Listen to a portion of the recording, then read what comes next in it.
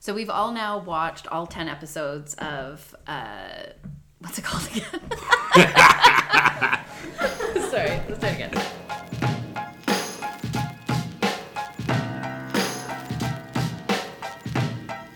You can't prove it, oh, you got nothing legit, oh, the glove don't fit, oh, you gotta acquit, oh, I didn't smoke it, oh, that's all you're gonna get, oh, I'll never admit, oh, I never took a hit, oh, the charges won't stick, cause Monday morning I'm a brand new man, Tuesday catch me if you can, Wednesday night. Welcome to The Dockets, The Staircase Aftershow Special, Chapter 1, Crime or Accident.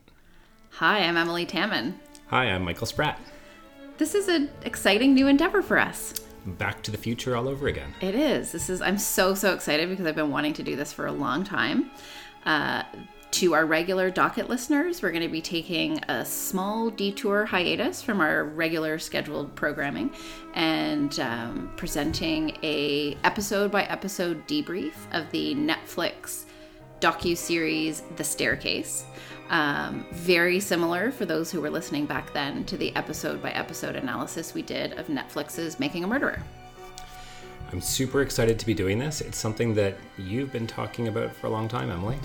I've been talking about it for a while because back when we did our podcast on Making a Murderer, our friend John Hale reached out to me and told me about this series, The Staircase. But at the time, it was actually very difficult to find it anywhere to watch. And he actually lent it to me on a little USB thingy. Pirated.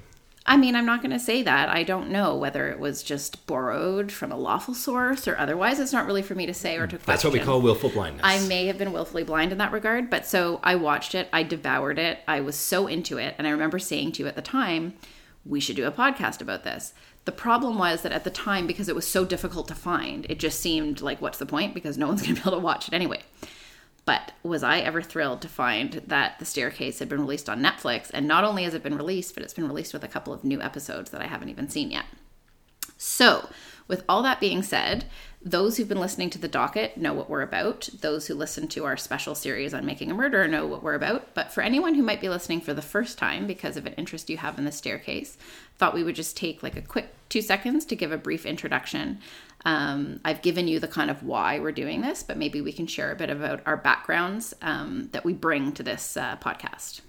So my name is Michael Spratt. I'm a criminal defense lawyer. I practice in Ottawa, Ontario, Canada. And I've been practicing criminal law for over a decade now, and I'm a partner at the boutique criminal firm of Abergel Goldstein and Partners.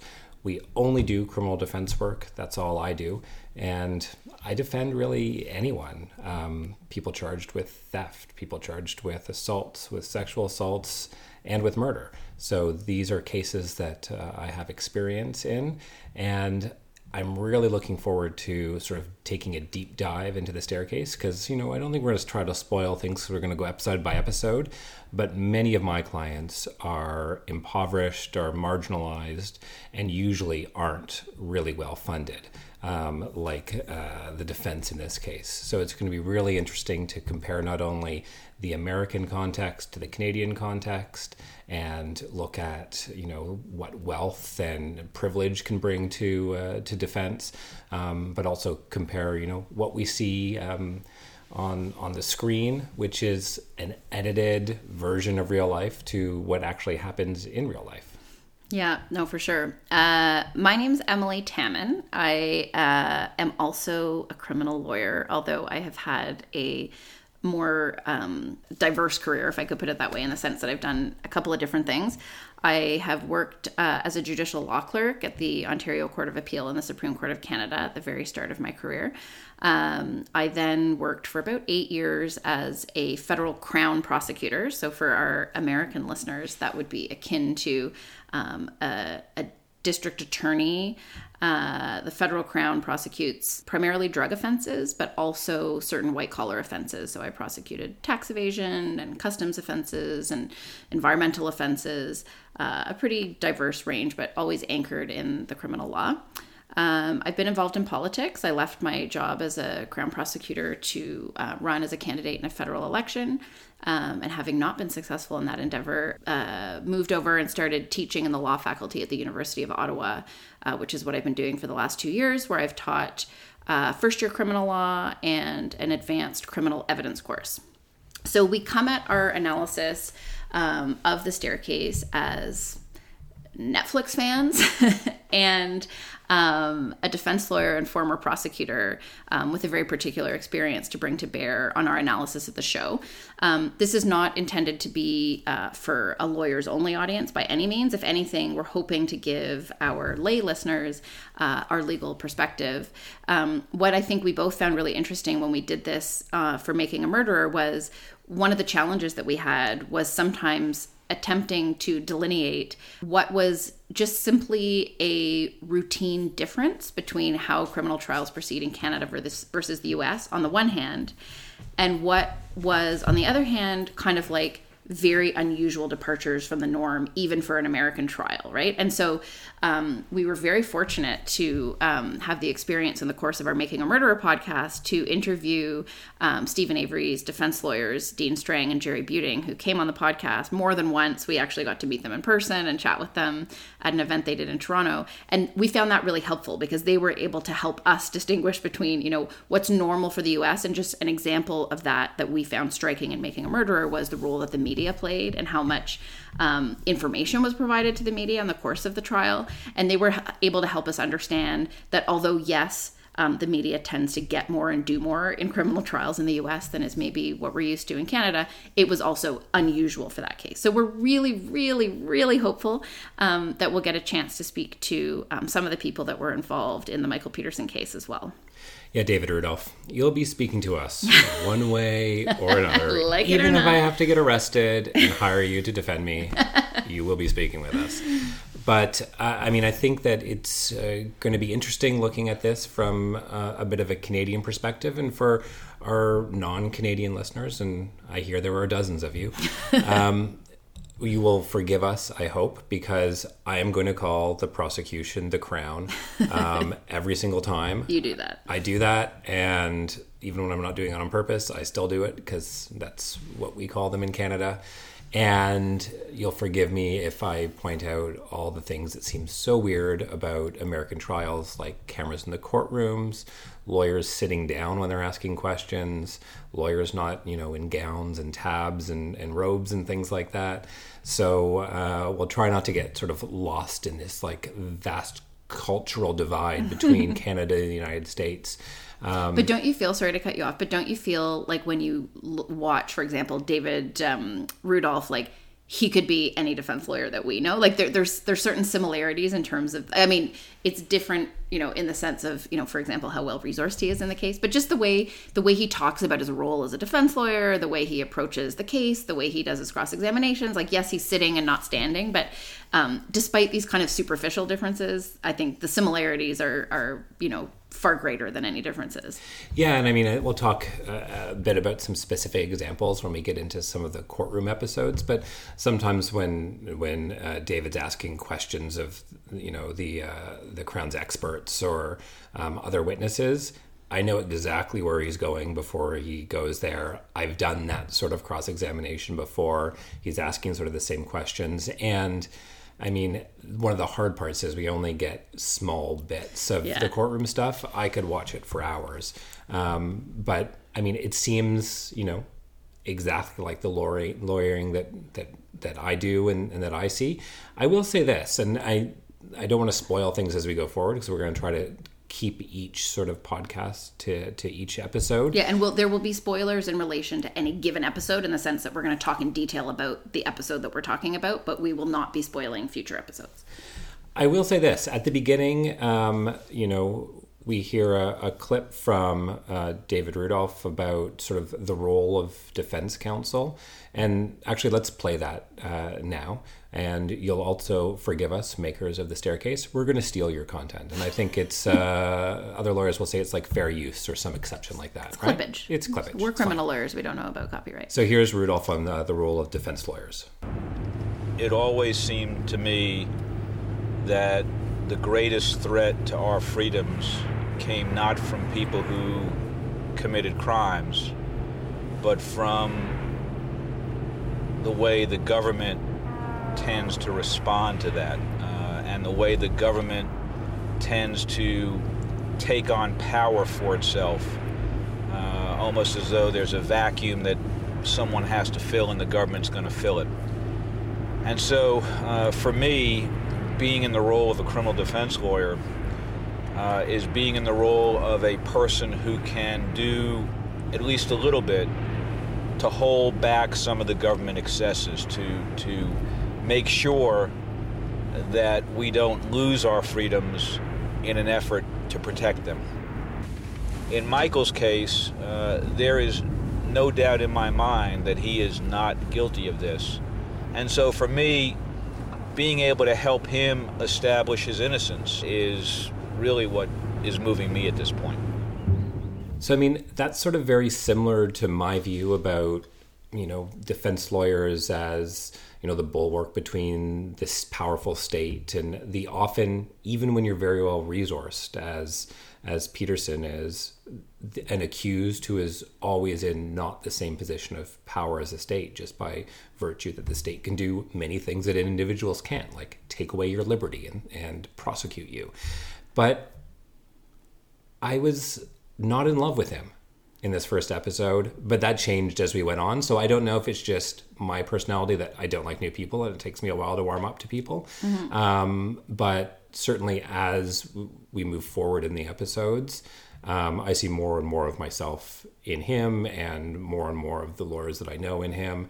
And, he is a very good lawyer. By all accounts, according to this show, at least. Yeah, no, there's no doubt about that. So, which is also, why I would be really interested to get a chance to chat with him just about, the experience of this case and everything else. So, for people who have not previously listened to the docket, our usual content is we talk about criminal cases and politics, current events that are unfolding in Canada, basically. But we're going to be dedicating the next several episodes to an episode-by-episode debrief of The Staircase. We had put a bit of a call out to some of our listeners about format and should we do a truncated version. I think what we've come around to is that we're just going to take the time that it takes for each episode. Some will be a bit shorter, some will be a bit longer. This one has a bit of setup. The episode itself doesn't have a ton of content. And we will be taking the time in some of the future episodes when there are actual legal issues in relation to, for example, the admissibility of prior alleged discreditable conduct. Like, would that be admissible here? Do we feel that it should be admissible there? So that might take a bit more setup to give some of the legal background. But so that's what we're going to be doing. So why don't we just get started and chat a little bit about episode 1? Durham police this morning are investigating the death of a prominent city resident. The officers were called early this morning to the home of Nortel executive Kathleen Peterson, who was found dead in her Forest Hills mansion after apparently falling down the stairs. Kathleen Peterson's husband is novelist Michael Peterson, well known for his books on the Vietnam War. He is also a former columnist for the Durham Herald-Sun and ran an unsuccessful mayoral campaign in 1999. Durham police have refused additional comment on the death.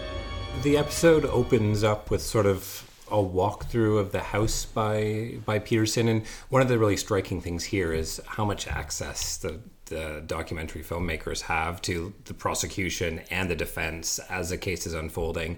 And it's not always exactly clear when various things were shot, but this is a walkthrough in the early stages after his release, I presume, by Peterson, of his house, of what happened that night.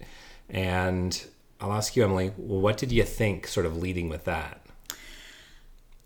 I mean, my initial response, and I've now watched this episode 3 times because I had watched it initially, then I've been rewatching it with you, and now we watched it in advance of this evening. And what I certainly recall my initial reaction being was that it felt a little detached on Peterson's part. Like the way it seems very matter of fact, like almost like it's, the narrator of the film as opposed to the person who actually lived it, which at the time left an impression on me in terms of just how calm that he seemed. Like you, I was really intrigued, and I would love to know more about how the documentary came to be, because it's so early on in the unfolding of the story, which was also a real signature of the Making a Murderer documentary.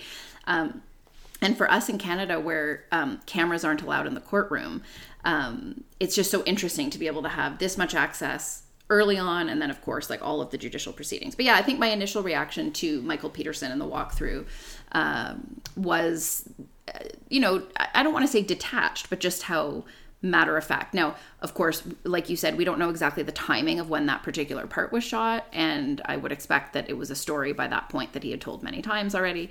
But that was kind of my initial impression. Yeah, I thought so too. And then we moved from that into a 911 call. Durham 911, where's your emergency? 1810 Cedar Street, please. What's wrong? My wife had an accident. She's still breathing. What kind of accident? Still down the stairs.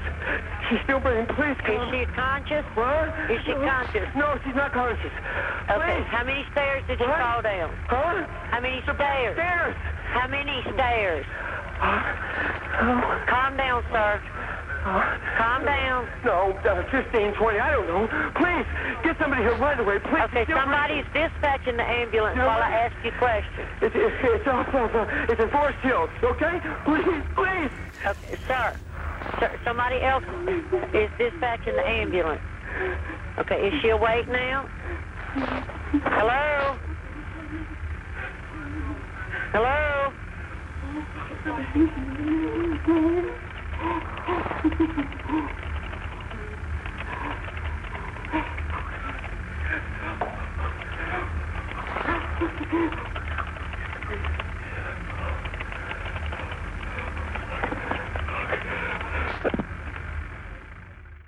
So this 911 call sounds like so many 911 calls that I've heard in court.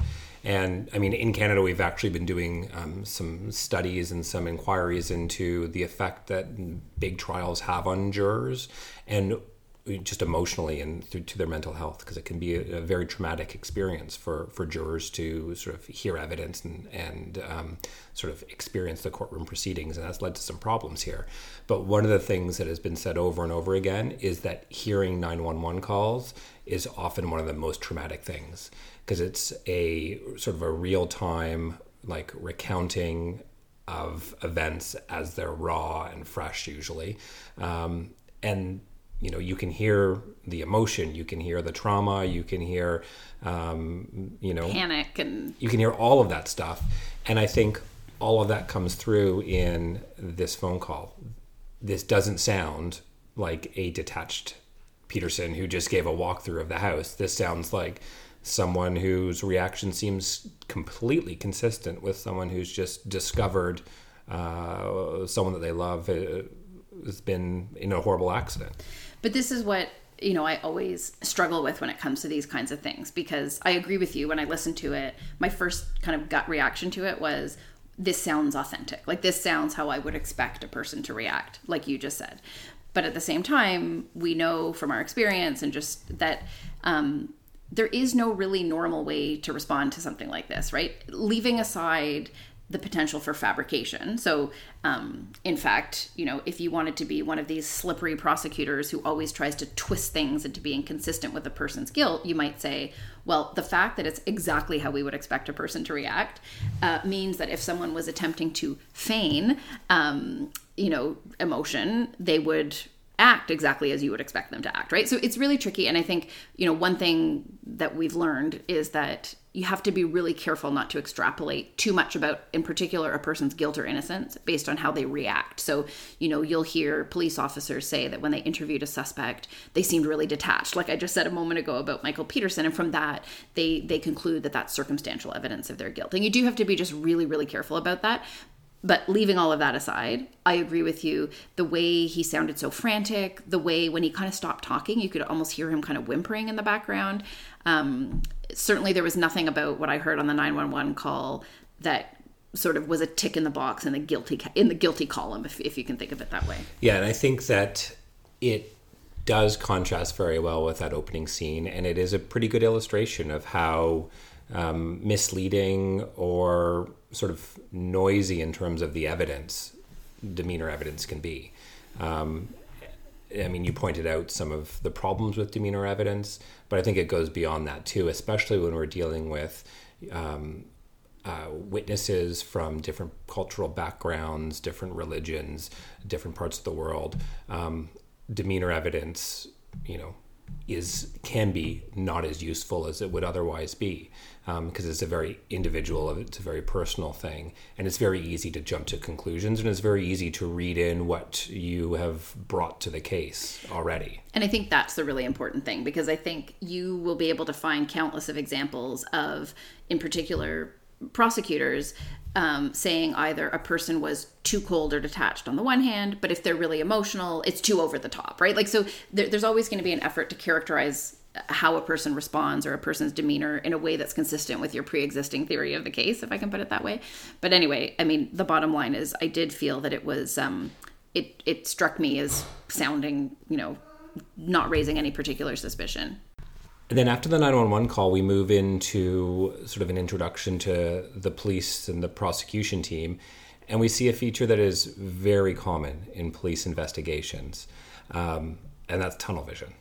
Yeah, I mean, it's very clear both from what we heard from Detective Art Holland, what we heard from the DA, Jim Harden, was that they focused in right away, basically, on Michael Peterson as a suspect. So while Peterson called 911 seeking, emergency assistance for an accident, it was clear that, almost immediately, this was at least a kind of open criminal investigation.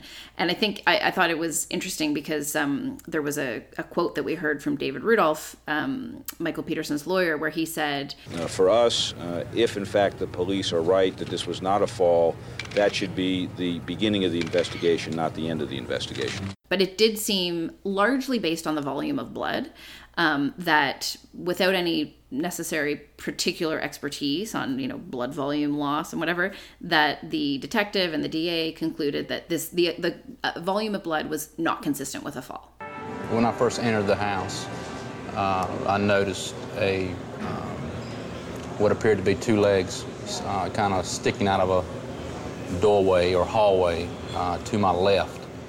And once I approached the victim, there was just a very abundant amount of blood on her, on the floor, on the walls, that just was not consistent with somebody falling down the steps. Yeah, that was a quote from the police officer, and I mean, he's obviously not an expert in that, and that's a small example of sort of the tunnel vision and fitting the evidence into your preconceived narrative.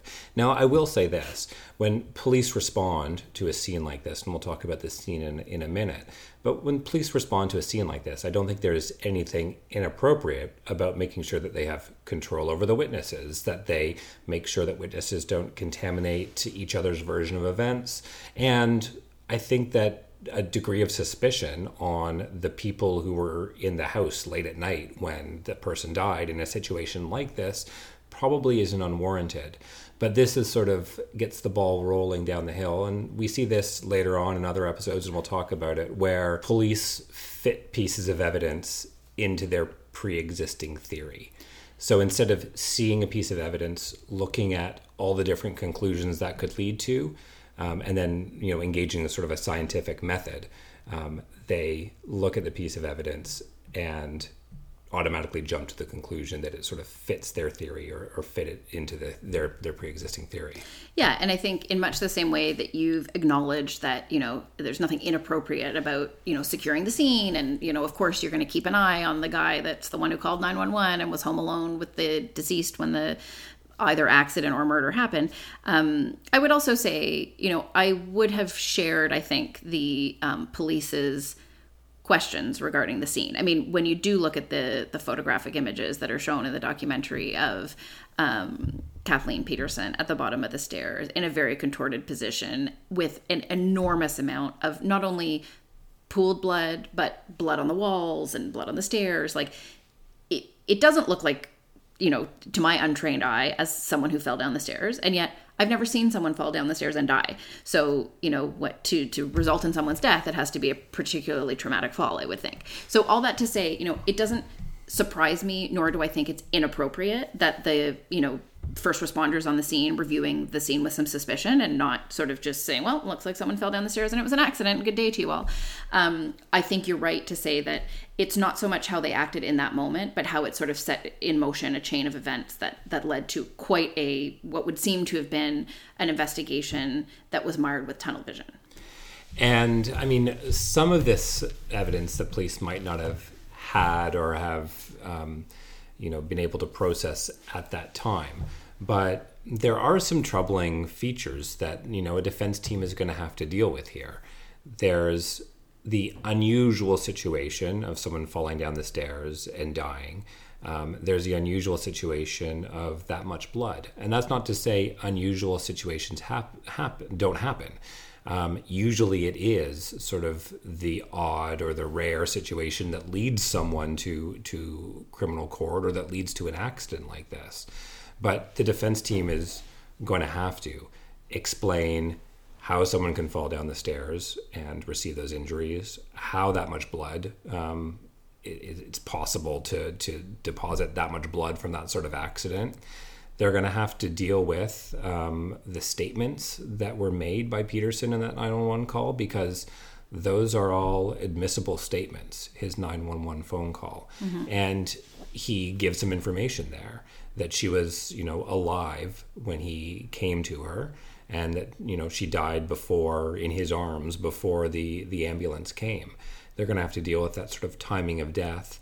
And then we hear that the blood is dry at the scene, which may indicate that some period of time has passed. And how does that jive with her still bleeding? And how does that jive with fresh injuries? And how long does it take that much blood to dry? They're going to have to explain that as well. And also, there's one thing that Peterson's daughters said that sort of struck me in this episode. And these are his adopted daughters, Martha and Margaret. And one of them said that, one of the first things that Peterson said when she got to the house in the immediate aftermath of this was, "I didn't kill her. Yeah, I didn't do this. I didn't do it." And that seems sort of odd as well. Perhaps Peterson was on edge because the police were following her around and asking him some questions, and he was in shock, and it's the natural conclusion that maybe other people jump to.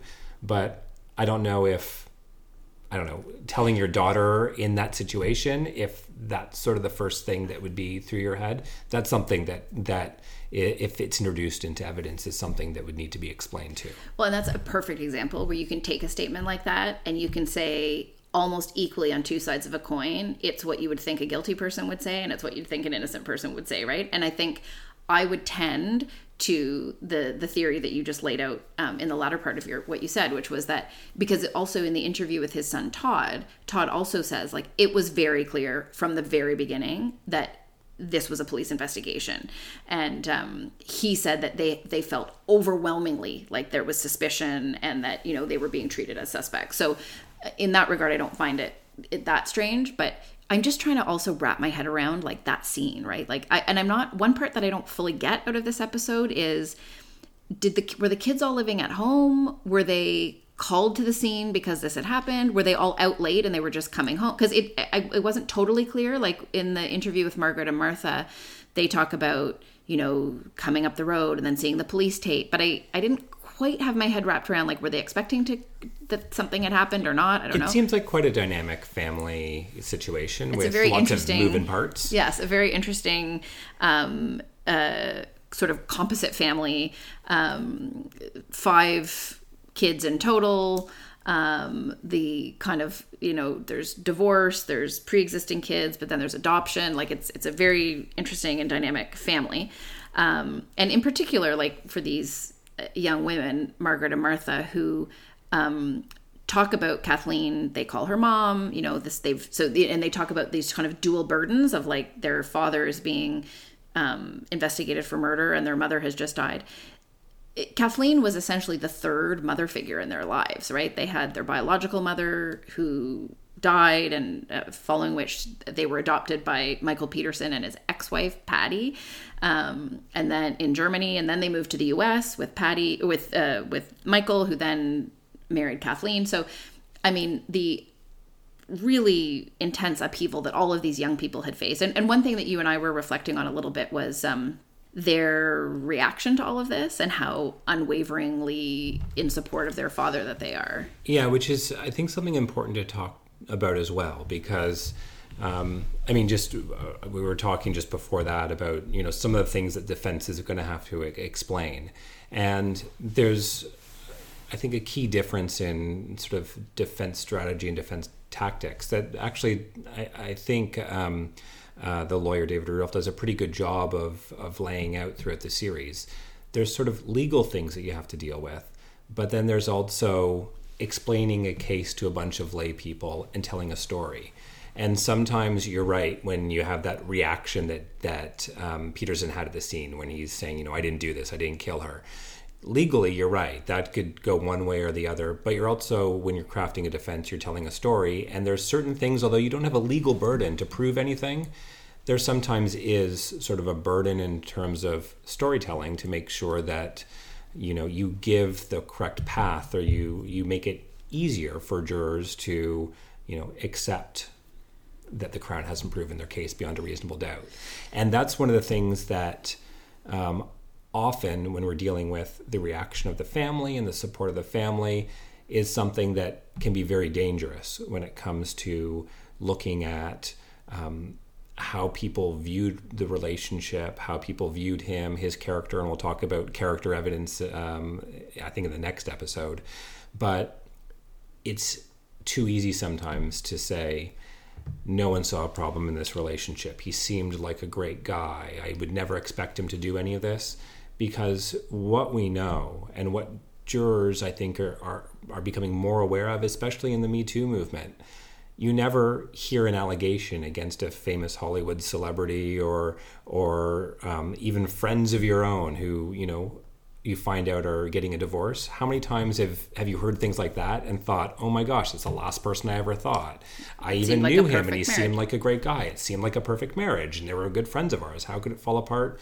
You never know what happens. And so I think when you're relying on evidence about he's a great guy, the marriage was perfect, he could never have done that, I think that there's a danger of relying on that too much, because I don't know that juries actually put a lot of weight into that evidence, and it certainly opens up a lot of legal doors, at least in Canada, for how the Crown can respond to rebut that sort of argument. No, I think you're right. I mean, in cases of domestic violence, it's very, very common to hear people say, or in particular in these, murder-suicide cases, or where there's domestic violence that leads to a death, and you hear people say, like, he seemed like such a good guy, they seemed like such a happy couple, right? You don't know. At the same time, there is a difference between the perception of people that are very removed, like, neighbors who just say, oh, I would see them walking by, they seemed happy, on the one hand, versus at some point there does become a critical mass of people, close family friends, people that are living in the house with them, the children, whatever, where it's not conclusive, but it's certainly probative that it's a circumstantial fact that's worth considering, that there certainly were no overt signs of, even they often talk about tension, like when they're questioning people, when the documentary filmmakers are asking questions, or when the PI, Ron Garrett, is interviewing the daughters and the sons, like, was there tension in the relationship? And there are certain things that you might expect really intimate friends or family to at least be able to detect, even just with the benefit of hindsight. But anyway, and we'll talk more in future episodes too about more legal specifics on the presumption of innocence. But you're certainly, obviously 100% right when you say, there's no legal burden on the defense to explain scientifically how the evidence would be consistent with a fall, right? I mean, the defense doesn't have to do anything at all. In fact, it's even a bit of a misstatement when we say all the defense has to do is raise a reasonable doubt. I mean, the defense doesn't have to do a freaking thing. The reasonable doubt can be there on its face. But the reality, and especially in front of a jury, is if you want to raise reasonable doubt by saying this was not a homicide at all, it was a fall, you're a lot more likely to be successful in doing that if you can actually put some meat on those bones, right? And some of those decisions you need to make early on, and you need to be proactive on. Just looking at some of that character evidence with, family members, his daughters, if you want them sitting in court with your client throughout the whole trial, they're not going to be able to testify. There's orders excluding witnesses. And so if you're going to call them as character witnesses, then you're going to have to realize that they're not going to be sitting there at the beginning of the trial with the accused person, because they are witnesses who can't hear the rest of the evidence. And you have to take proactive steps early to make sure that there can be no question that their evidence was tainted or contaminated, or that they were led or woodshed about anything. So you have to start making these decisions and think about these things quite early. And this is where we see in this case as well some of the incredible privilege that Peterson has here, because within a month or two, well, I mean, we see right away a private investigators there on the scene doing interviews. Right at the beginning. Right at the beginning. A full-time PI on the case. And then within 2 months, I think it's the death happens in December of 2001. And then February 2002, we have a scene where around the table, we have the private investigator, a kinetics expert, a blood spatter expert. There was another expert there, and later we see an audio expert recording what you can hear from the pool, from inside. And then later we see a jury selection expert. So right away, we see a whole bunch of experts being brought in, some of them very early on, which is expensive, it's time consuming, and it's completely necessary because, I mean, the longer you wait, the more evidence is degraded, the more you're relying on pictures and other people's reports rather than first-hand reports. Witness statements and memories fail. And so these are things that you need to be proactive on.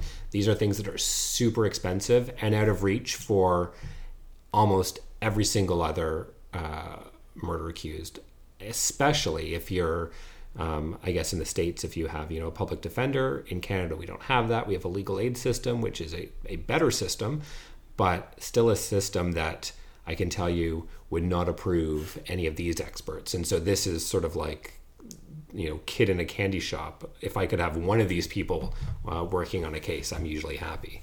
It's interesting how, because Peterson was still in the home, they still have access to the crime scene, right? They haven't cleaned up the blood. So we see this now 2 months later. You have the various experts like looking at the staircase, right? That they're not, like you said, they're not relying on just photographs that were taken by the state's experts.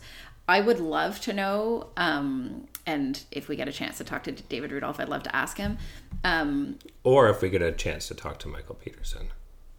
Or if we get a chance to talk to Michael Peterson, or to Thomas Mahar, or any of the other people that were involved in the case. But what I'm really interested to know is, at that February 2002 meeting with the experts, what did they have from the state in terms of what we would call disclosure? So that's a pretty short turnaround. Like, as a defense lawyer, you've done murder cases. Like, would you normally expect to have comprehensive disclosure within 2 months of your client being charged? And I mean, we might have some witness statements. We probably don't have all reports. Video evidence, and there's no way in hell that you have expert reports or DNA stuff or anything like that. And it just goes to show how proactive they were being, because the sense that I get from watching this was not like, we need to get a blood spatter expert to rebut their blood spatter. It's like, we need to be building our own case, right? So this is what as we know, because they spell out the dollars and cents, right? Over $1 million on the defense.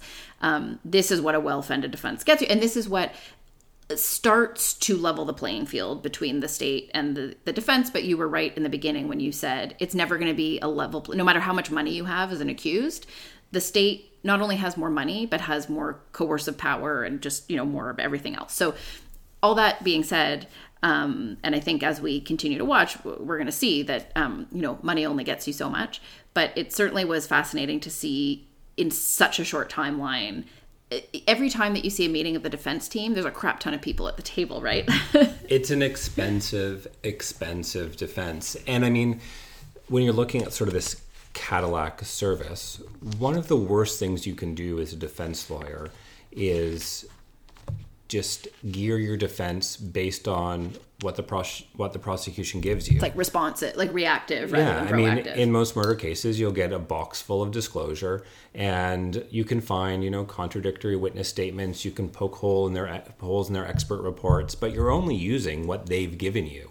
If you're not out there talking to your own witnesses, getting your own statements, engaging your own experts early on and producing material and not just responding to material. And that's objective, right? That's like, here's the stuff, look at it. Not here's what someone else has said about it, but just what do you think? Yeah. So, I mean, like, you can have a competent defense that, pokes holes in the Crown's cases, finds, contradictory witness statements, finds the doubt that's there and does a good job of exposing that.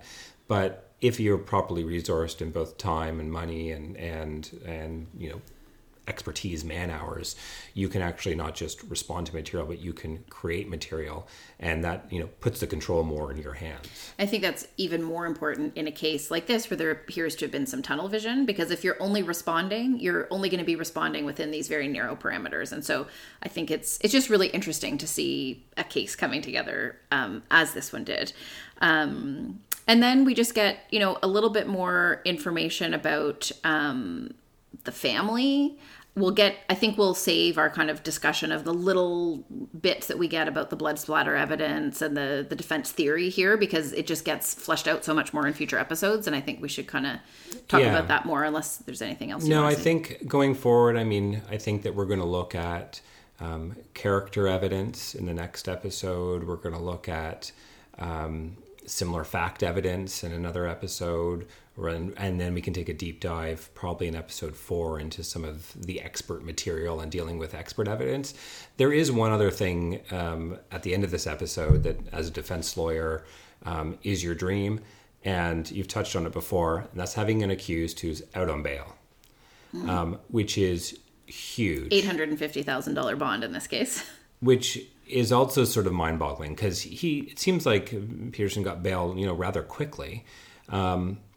In Canada, it's not money that guarantees your release, and most people charged with serious offenses like murder actually don't get bail, even if they don't have a prior criminal record. I don't know if it was just a bond or if there was other conditions or supervision put on Peterson, but in Canada, if Peterson just came with $850,000 to deposit to the court, he wouldn't be released on a murder charge.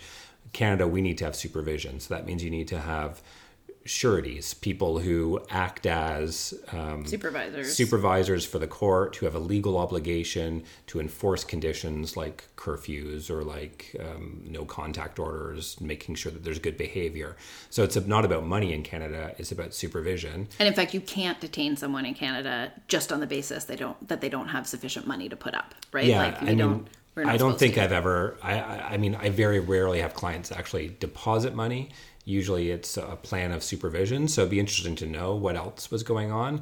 But the one thing you love as a defense lawyer is having a client out on bail. It's probably one of the most important things that happens in the case. That decision can really tip the favor one way or the other, because if your client's out on bail, you can meet them in your office. You can go to their house.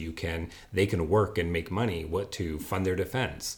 They can spend more time reviewing things with you. If someone's in jail, none of that happens. And of course, when you're in jail, there's also the very coercive pressure about being incarcerated while you're presumed innocent, and that might induce you into doing things you wouldn't otherwise do, like enter a plea or take a deal. Yeah, no, exactly. So, I think the takeaway, or one of the big takeaways from this episode, is that despite the relative positioning of an accused person, Peterson, in this case, appears to have, everything going in his favor that you could hope for, right? He's out on bail. He has the money to hire an experienced defense lawyer. He has the money to hire experts, and he has family support, right? He is not really being isolated here, right? Maybe socially, but his family, at this point anyway, is 100% behind him, which is also really important, because, you talked about the pressure to plead guilty, when you're incarcerated. I would expect a lot of those same pressures are there when you feel completely abandoned by everyone that, you thought loved you, kind of thing. And on top of it, you've lost your spouse. So he has everything going for him. And yet, as we'll see going forward in the future episodes, it is nonetheless an enormously uphill battle for Michael Peterson. And so just imagine if he was a marginalized, racialized individual with no money who couldn't make bail and couldn't afford counsel. And or with mental health issues and an addiction issue. And, you know, the more sort of typical profile of someone who finds himself in Michael Peterson's situation. Yeah, I mean, I think the real takeaway from this first episode is that even if you can imagine the best possible circumstances, it's still David versus Goliath. Yeah, absolutely. So with that, I mean, I'm really looking forward to getting out as many of these episodes as we can. We're not even finished watching the entire series. We've watched about half or three quarters, but we rewatch each episode before we do the podcast, and we're going to do our best to have a more regular release schedule. Twice a week? We're going to aim for twice a week. So, because I know many of you have probably already binge watched the entire season, and our typical schedule tends to be more an episode every 2 to 3 to 4 weeks. So, certainly we're going to be ambitiously trying to get these out because we're really enjoying it, and we hope that you do too. And if you want to get in touch with us, if you want to send us some feedback, where can they find you, Emily? You can find me on Twitter at Emily Taman. That's EmilieTaman. And you can find me on Twitter at msprat. And you can find this podcast wherever you found it, but you can also rate and review it on iTunes. I know that there's other podcast places. I don't even know if we're there, but we are on iTunes. So leave a comment, leave us a review. It helps us feel good. And that's really all that we ask. It's the least you could do. It's the least you can do. And you can also check out michaelsprat.com, which is where the blog is and where the episodes will also be posted. Yeah, we'll post stuff there. And if there's any other content or anything like that, we'll post things there as well. And I guess we'll talk to you next time. Thanks for listening.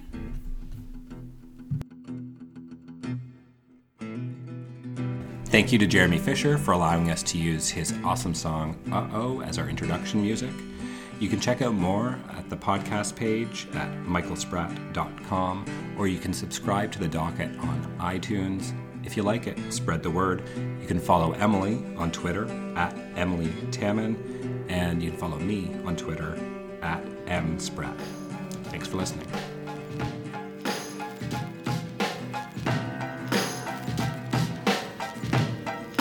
You can't prove it. Oh, you got nothing legit. Oh.